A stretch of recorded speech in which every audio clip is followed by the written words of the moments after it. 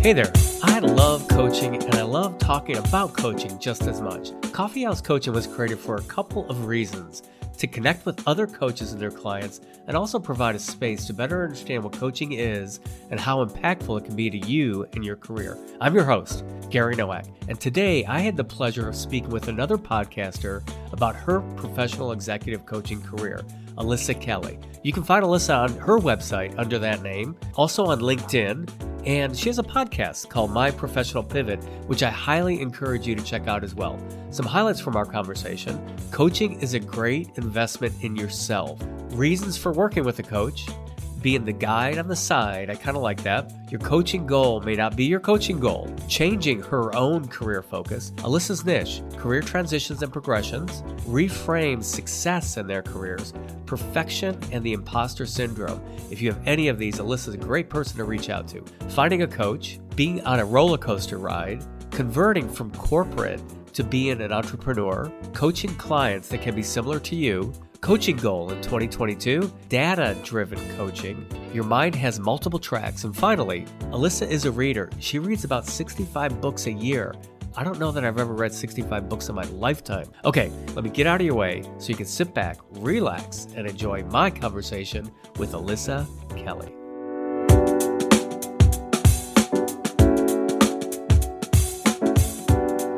Elissa, thank you so much for joining me on the podcast today. Really happy to have you here. Thanks for having me, Gary. You look great. First question, what got you into coaching?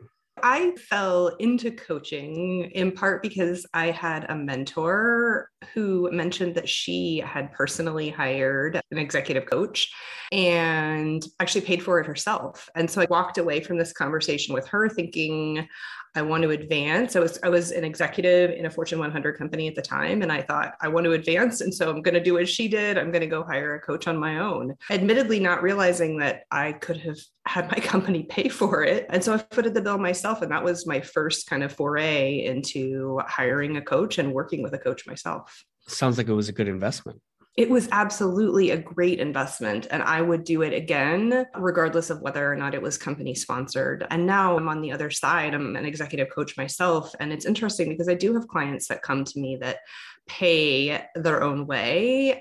And it's really because they are interested in advancing themselves as humans and leaders. And so it's always interesting to me where people spend their money, because I think it's easy for us to say, oh, I want this new item. I want a new mountain bike, or I want a new car, or whatever it is. And we justify the allocation of a significant amount of money, but we don't do that as frequently for ourselves on self-improvement. And to me, that value that you get is so transformational on a go-forward basis that I think if more people saw that, more people would be interested or willing to consider that allocation of funds, if that makes sense. It makes sense for this podcast because that's what we're trying to do, is show the value. What drove me to my first question is, you had a mentor, they had a coach, and you brought up people discount the impact of coaching or they don't understand it. Do you find with your clients they understand what coaching is when they come to you? That's a good question. I think it depends. And more often than not, they don't really know what coaching is. And admittedly, I didn't when I hired my first coach. I expected to be told, here's what you need to do to accelerate your movement up the career corporate ladder. That was why I hired someone. I got something totally different out of the coaching engagement, which ended up being really valuable to me.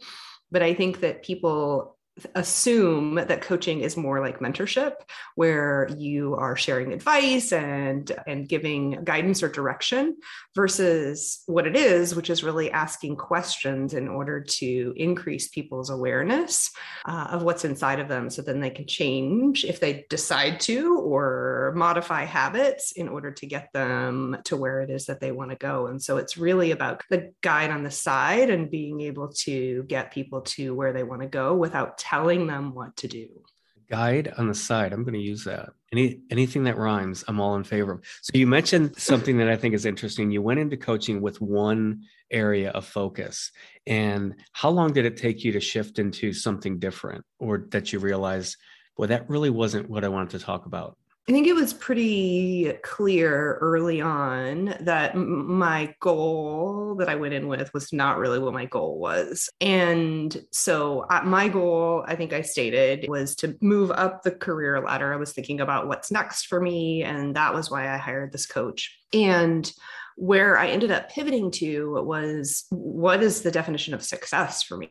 Because my goal had been for my entire 20 years in my professional career to move up and accelerate my earning potential and get a bigger title. And when I paused and answered the question, what does success look like? It wasn't about money or title. It was about other things. And so that really set me back, not in a bad way, but more kind of startled me into this idea of, if that's not what my goal is, and if success looks like something else, then how do I reposition myself in order to focus on that new definition? And that was something that was really heavily ingrained in me. I had spent 20 years and gotten reasonably high on that ladder. And so to reposition at that point really was a lot of deep work inside myself, rather than just saying, okay, rather than being an executive, I'm going to do something else. So it felt like it was just, well, what's the next step up? What's the next step up?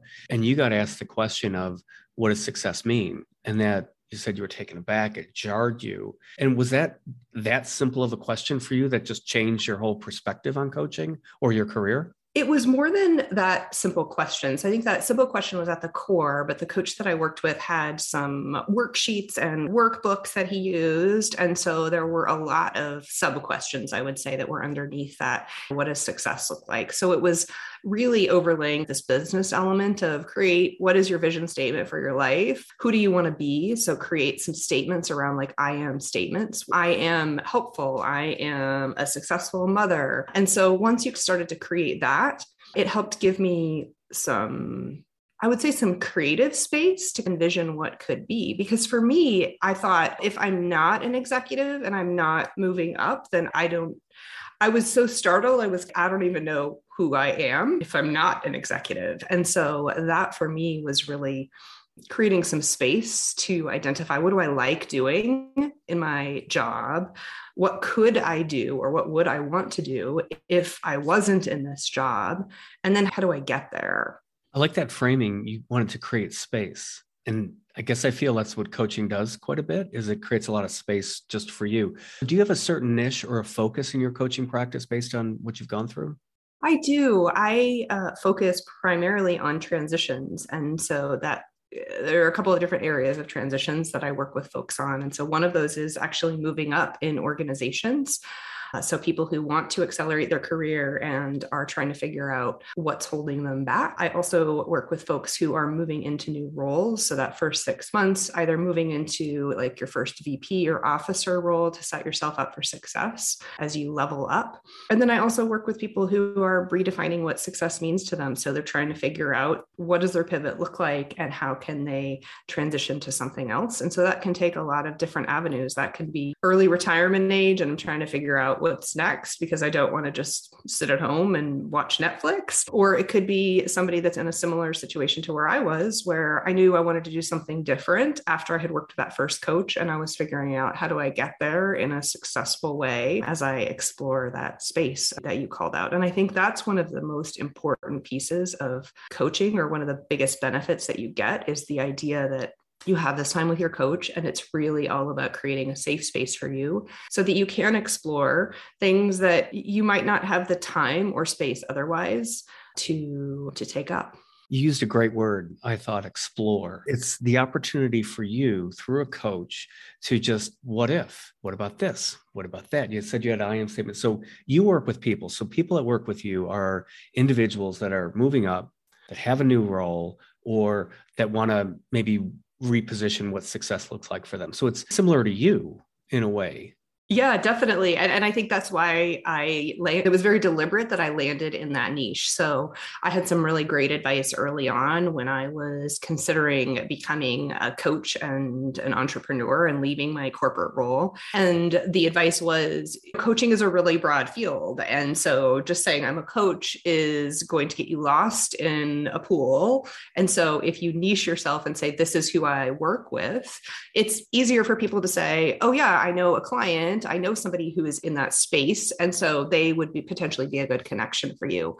And it also gives you the opportunity to work with people that you want to work with. To me, one of the biggest changes going from a corporate role to being an entrepreneur is I get to say yes and no to who I work with. And so what I love doing is helping people who are on this journey of figuring out what's next, regardless of what that looks like, whether that's moving up, whether that's starting something new. And so for me, it is a continuation. In my corporate role, I worked in insurance for 20 years, but I didn't stay in one area. I worked in 5 or 6 different verticals and in different roles. And that really fueled me. I like doing different things. I'm confident, even as I think about the next decade of my career as a coach and an entrepreneur, that I won't be doing exactly what I'm doing today in 10 years because I like variety. And so for me, working with folks who are in that same space felt natural and has turned into what has become a really natural client base. And I think there's a piece of you attract people who are interested or aligned with kind of your story. And that's not to say that you should look for a coach who mirrors you, because I also think that there's something to be said about diversity of the matches. And I think matching is really important with coaching. So I always tell clients when I meet with them initially, yeah, matching is important and my feelings won't be hurt if I'm not the right person for you. It's really important to feel like you have a connection with your coach and you can trust them in order to make it the most productive use of your time. I have one question on corporate to entrepreneur, but I did want to touch on that. How do people find you? That's a good question. It's been an interesting experiment. I'm a newer entrepreneur and coach. I've been on my own for less than a year, even though I've been coaching for longer than that because I was inside an organization previously. In my experience, it is almost exclusively through referrals. So people who have either worked with me in a coach relationship or folks who know my background and know that I am full-time coaching. So it's almost all referrals. And I have found that I do get a lot of folks from LinkedIn. So people who are connected to people who I know who are looking for a coach. And I think there's this element of, if somebody knows you, it's a little bit less scary is not the right word.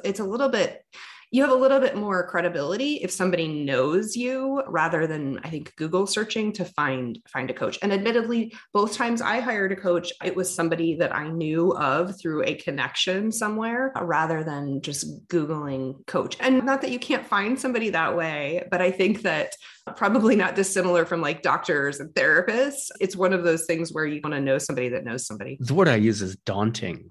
And I found that when I was looking for a coaching program, the number of coaching, it's daunting. It's so big. So it translates into finding a coach the same way. I completely agree with you. When I was looking for a coaching program myself, I was blown away by the number of programs that are out there and admittedly landed in the program that I did. We were certified in the same program through Hudson.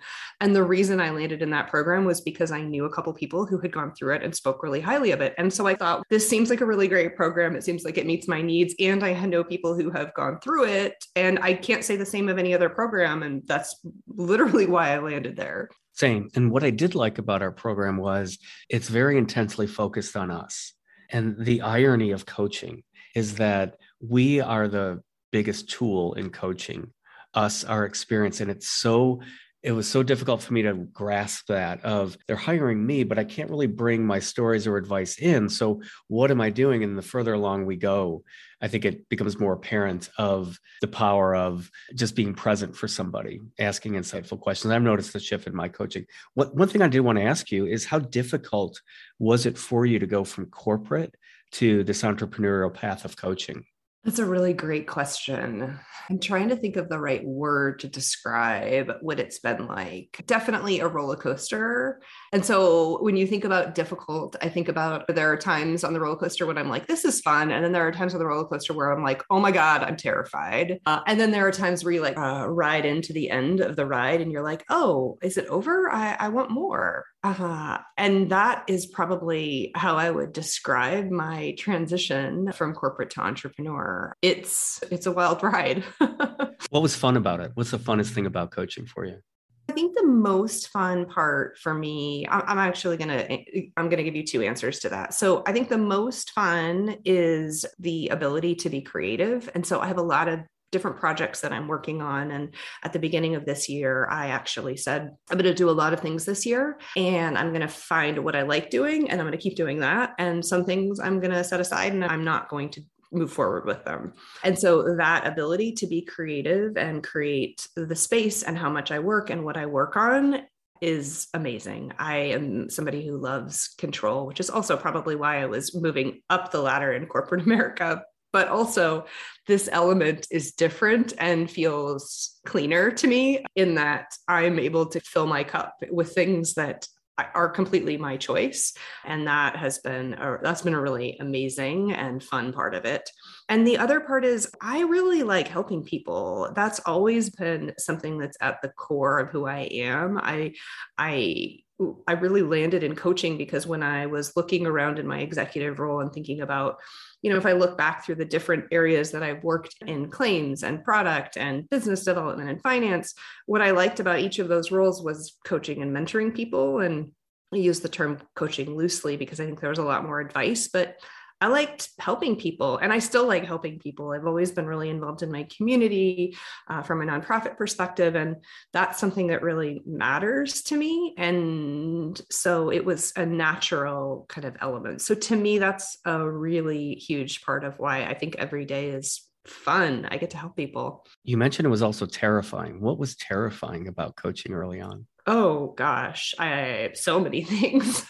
I like to be right and I like to do things well. And so anytime you are honing a new skill and you don't feel like you're perfect at it, I work with a lot of clients now on perfection and imposter syndrome. And I have worked through that myself because it was hard and scary to feel like you're not sure if you're doing it right, quote unquote, or showing up in the best way possible. And to your earlier point about coaching is about us as individuals, I've really grown as a human and an individual through becoming a coach and working with people. And that was a super scary part, certainly. And I would say the other part is just leaving what feels like I would say is a false sense of security, but a false sense of security working for a large organization where you get a paycheck every 2 weeks and you have very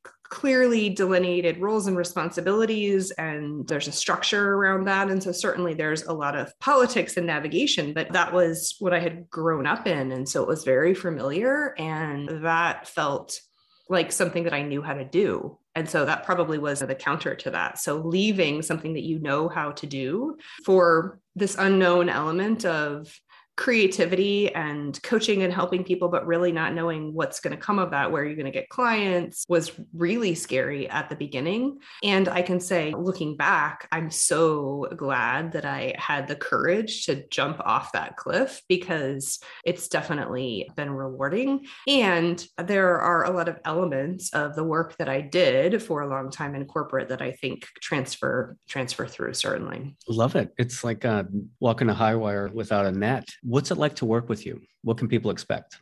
I think people can expect someone who is direct and willing to reflect back areas of opportunity that they might not be seeing themselves. I think that's one of the important pieces of coaching, and certainly something that I identify with as a coach.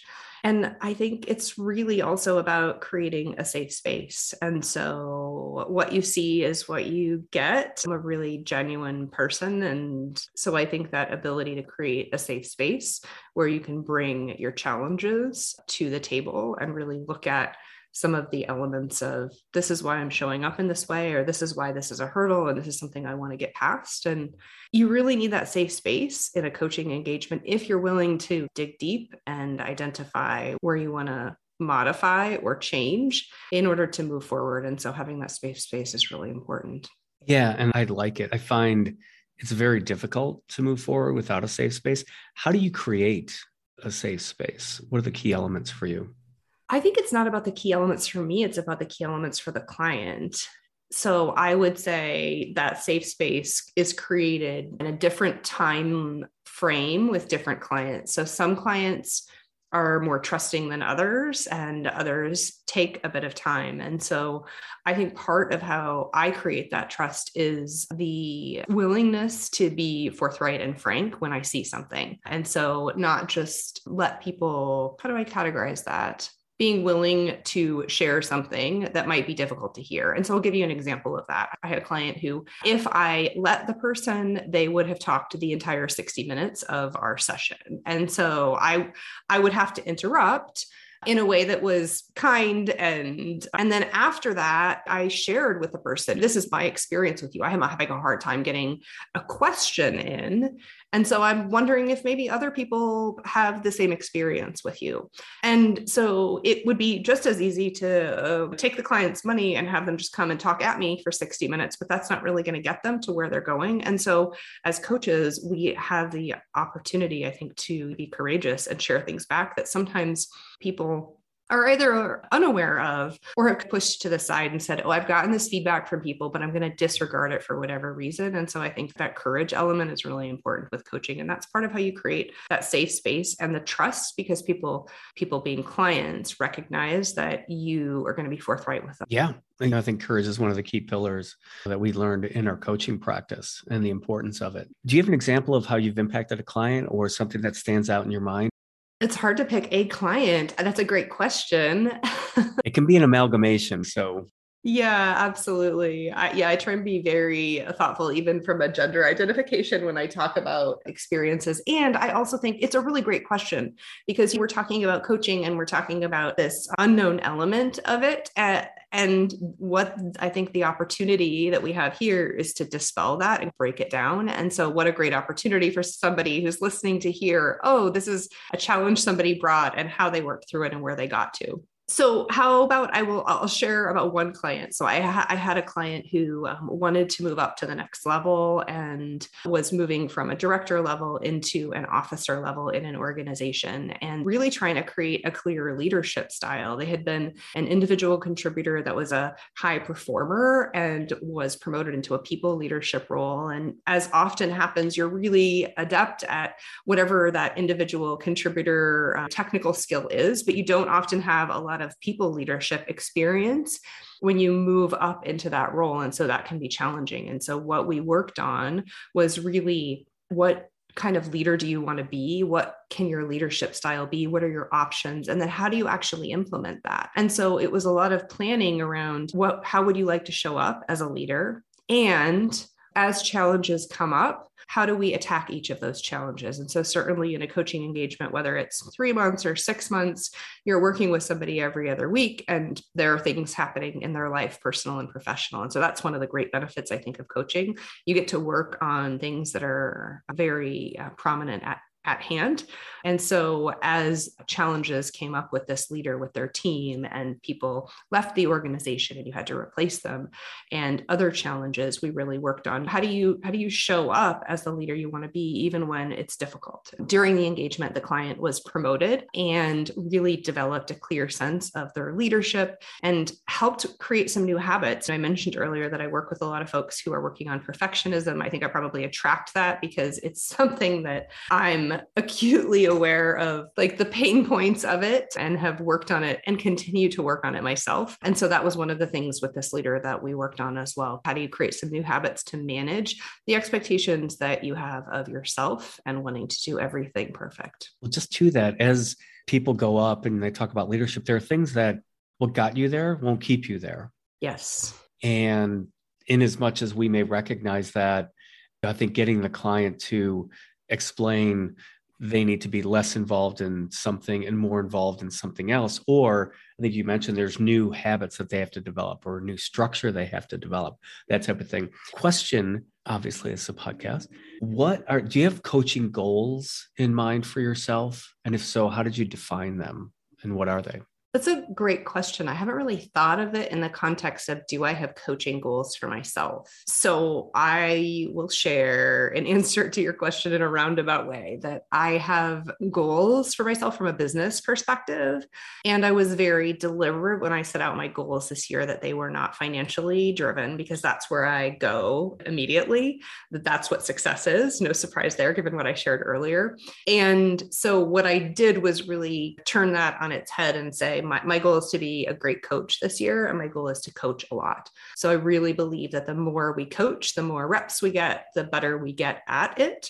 And so I put some pieces in place in order to ensure that I'm coaching a lot and I'm reflecting. So I always reflect back on my sessions, not only from a client perspective, but also from a coach perspective. What was I doing well? What could I do differently? And I'm actively in supervision from a coaching perspective, which I think is really important. I love getting certifications and learning. And so I told myself that I wasn't allowed to go out and sign up for a bunch of things this year. I've signed up for one thing to expand in one certain area of team coaching that I'm interested in, but I really have tried to hold off on that because that's my natural inclination, go out and get a bunch of letters after my name. And I'm not saying that that's not a great opportunity and a good way to learn, but for me, I really wanted to focus on the purity of coaching and just continuing to build that muscle. I agree. And we're in similar positions because I think it is about reps and it's the purity of coaching. I feel sometimes, because I don't have any accreditations in any assessment tools at this point. I know people do. And my thinking is, I don't want to let the tool drive the coaching. I want the coaching to drive the tool. Granted, there's over 30, 40, 50 different types of tools out there. And who knows which one fits. I love that philosophy. I think that's so important. I'm certified in one assessment tool, and it's the Hogan assessment. And I do really like it. I like it because it's founded in data, and not all of the tools that are out there are. So I'm a big fan of it. And I will admit that part of the reason I use it is because 75% of the Fortune 100 companies use it. So from a coaching perspective, there's a business development and marketing element to that. And I find even for clients who are paying on their own, some people really like data. And so they like the idea that, yes, we're going to work on coaching. And then I also am going to get this report that's going to have some concrete information.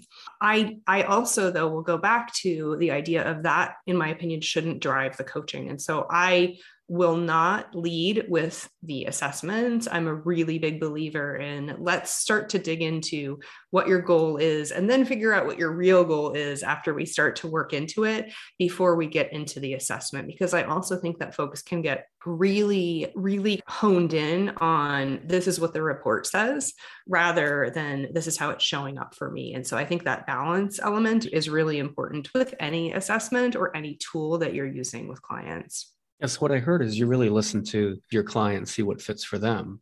Yes. Your perspective this year, I'm guessing 2022, is to get reps, to reflect a lot, which I'm finding extremely valuable in sessions. I'll take notes after the session and I'll write reflections just for myself of what was happening to me. And I think, our training has taught us what's happening to us during a session and how can we not let ourselves get in the way at some point in time. And then supervision. I'm also involved in supervision. I know that's a key element.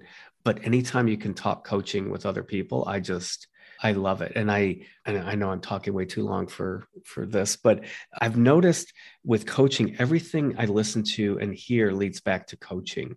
And I don't want to get into too many of the details, but I listened to another podcast and the person had lost a family member, daughter, very traumatic. And he realized that he wasn't able to remember where he put his keys. And what he said, I thought that was impactful, was our minds have tracks. And this track of how to deal with the loss was no other could be going along in your mind. And I feel as coaches, we deal with people that have multiple tracks in their head. And one of them may be something that you help clients with, career transition. And how important is that track and how much energy does that track take? So I don't know if that resonates with you at all, or if that visual, once I heard the visual, I was like, I like that. So let me stop talking. It does. I think that tracks are really, we both as the coach and as the client have multiple tracks going on at the same time. And I think as the coach, part of our goal and our duty is to ensure that we're not like sitting on that same track with our client, so much so that we're not sitting in our coach seat. And as you were talking about tracks, I was thinking about a client session I had a couple of weeks ago where it was really difficult for me because I was very upset for this client about something that had happened to them in this work situation. And I actually had to say, I have a lot of empathy for you right now because of what has happened. I've gone through something similar. And so I'm just going to take that and I'm going to box that up and I'm going to put it on a shelf. That's something a coach said to me once. And I was like, I'm going to use that. So I think a couple things here. We take elements from other coaches, to your point, including the coaches that we've worked with as where we've been the coachee. And we have to sometimes box things up and set them aside, put them on a shelf so that we can operate in a way that helps the client on whatever track they're on. Because even though there are multiple tracks going at the same time, they set the agenda for coaching. And so if they choose track one, even though 4 other tracks going on that you know about, it's really about where the client wants to go and what's most impactful and meaningful to them in that session and that time. Just reflecting on what you said earlier, which is you had a client that would talk for 60 minutes unless there was an interruption. So internally, you decided to share that to say, hey, here's what's happening with me. I'm finding it very difficult. I wonder if this is happening in other areas of your life, or if you're comfortable that it's happening in other areas of your life. My guess would be this may be an experiment, but it sounds like you were doing it, but it's taking it and boxing it up and putting it aside almost seamlessly with the client because it's happening inside of you. So what's happening to me sometimes, I'm feeling something that's like, okay, pass it through, get rid of it, write it down. And I hate to say this, but sometimes I'm in a coaching session and something pops in my head that shouldn't, like, what am I going to get at Costco today? It's like, oh yeah, lemons. And I might just write at the top of my sheet, lemons, because if I don't write it down, it might stick in there. So what I've learned is just write something down real quick, get it out of my head. So I don't know if that's happening. It's embarrassing being a coach scene. I don't think that's embarrassing at all. I think that's real. Like we're real people. And so we are not immune to things popping into our heads at different times. And I love that you've created something that works for you in order to get it out so that then you can focus on your client. And I think that's about the reps. It's about having things like that happen and figuring out how do you continue to advance yourself in this arena that we've chosen to be in. That's why I think we connect is you use the same words I was using is I'm a rep guy. I need reps. I can go read about it, which the only other thing I'm doing that I didn't hear is I'm going back and rereading books or re-listening to books. And obviously after what we've been through, I listen to it a whole different way. And I'm just reflecting back on that as that's been helpful for me. I would absolutely agree with that. I'm an avid reader, both in coaching and the professional realm, as well as for pleasure. I read a lot of memoirs and fiction.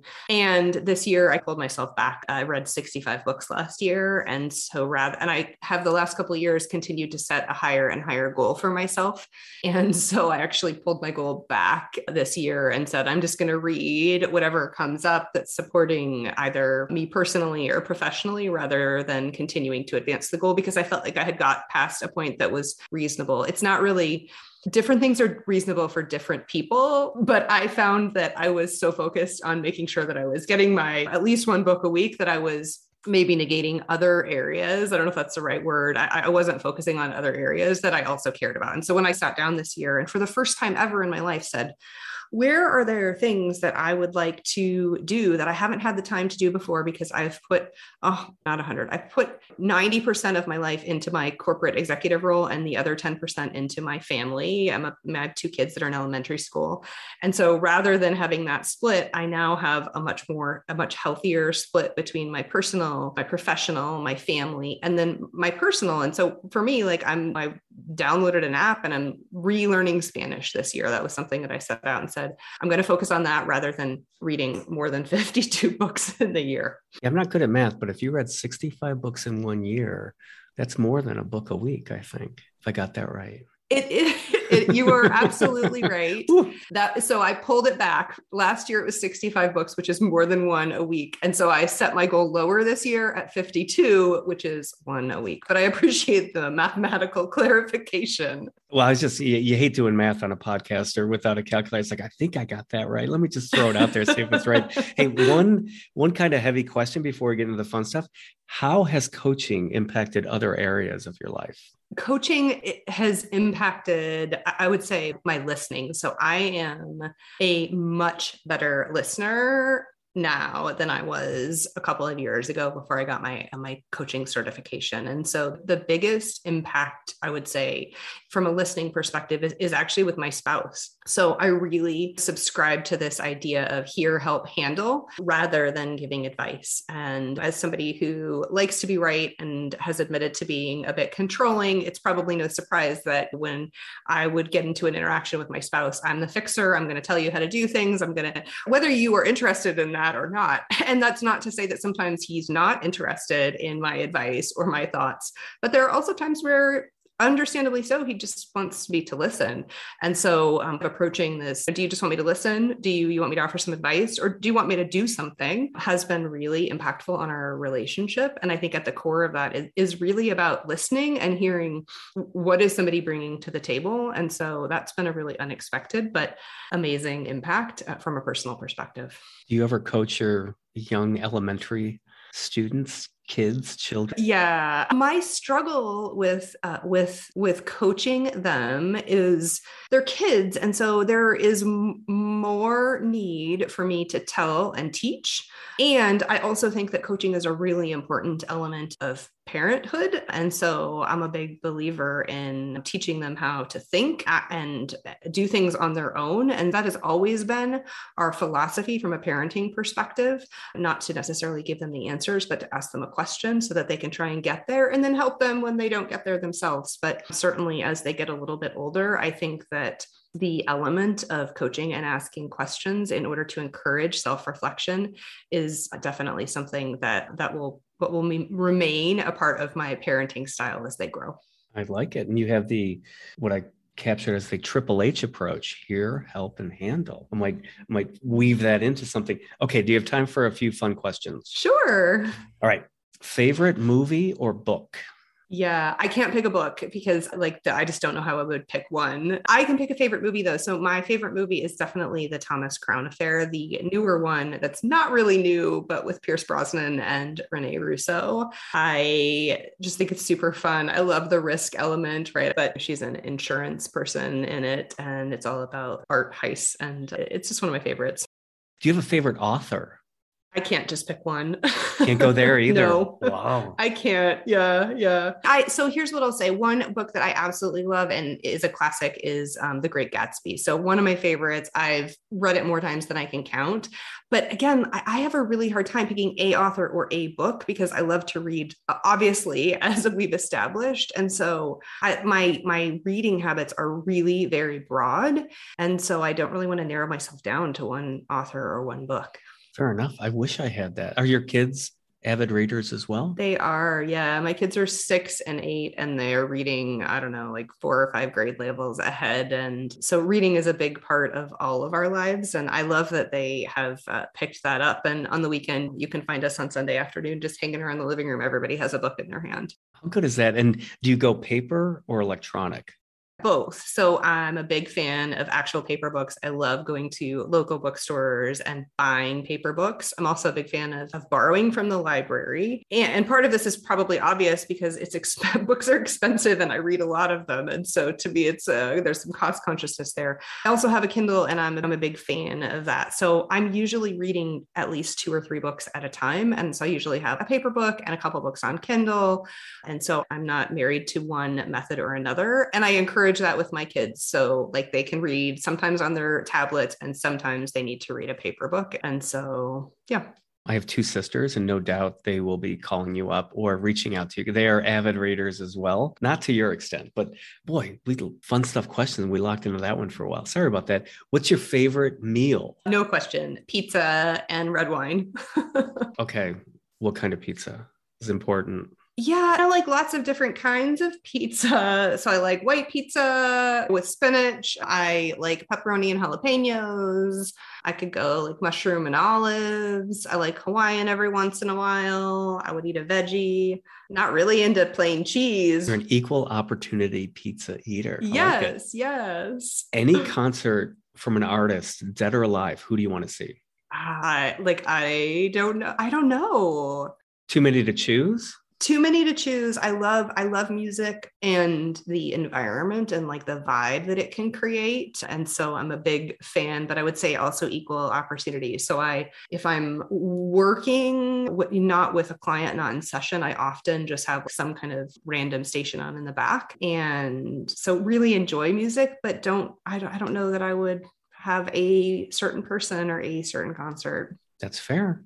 You are open for everything. What did you want to be when you were growing up? A lawyer. I was always going to be a lawyer. That was my plan all through undergrad. I took the LSAT and I actually worked at a law firm when I was in undergrad first as a file clerk and then as a legal secretary, and really just didn't like the environment and decided I didn't want to do that and try and get into the corporate world. Business would be my backup. And I went to a job fair and got a job as a claims adjuster, and the rest was history. There we go. That's all it took. What is your go-to alcoholic beverage? Depends on the circumstance. Again, I'm probably equal opportunity. If I'm at a baseball game, I want a beer. If it's Friday night and we're having pizza, I'd like a glass of red wine. If it's summer, I'm probably drinking white because it's hot in Arizona where I live. So I'm pretty equal opportunity. You are. And everything, with books, with concert, with your go-to alcohol. That's good.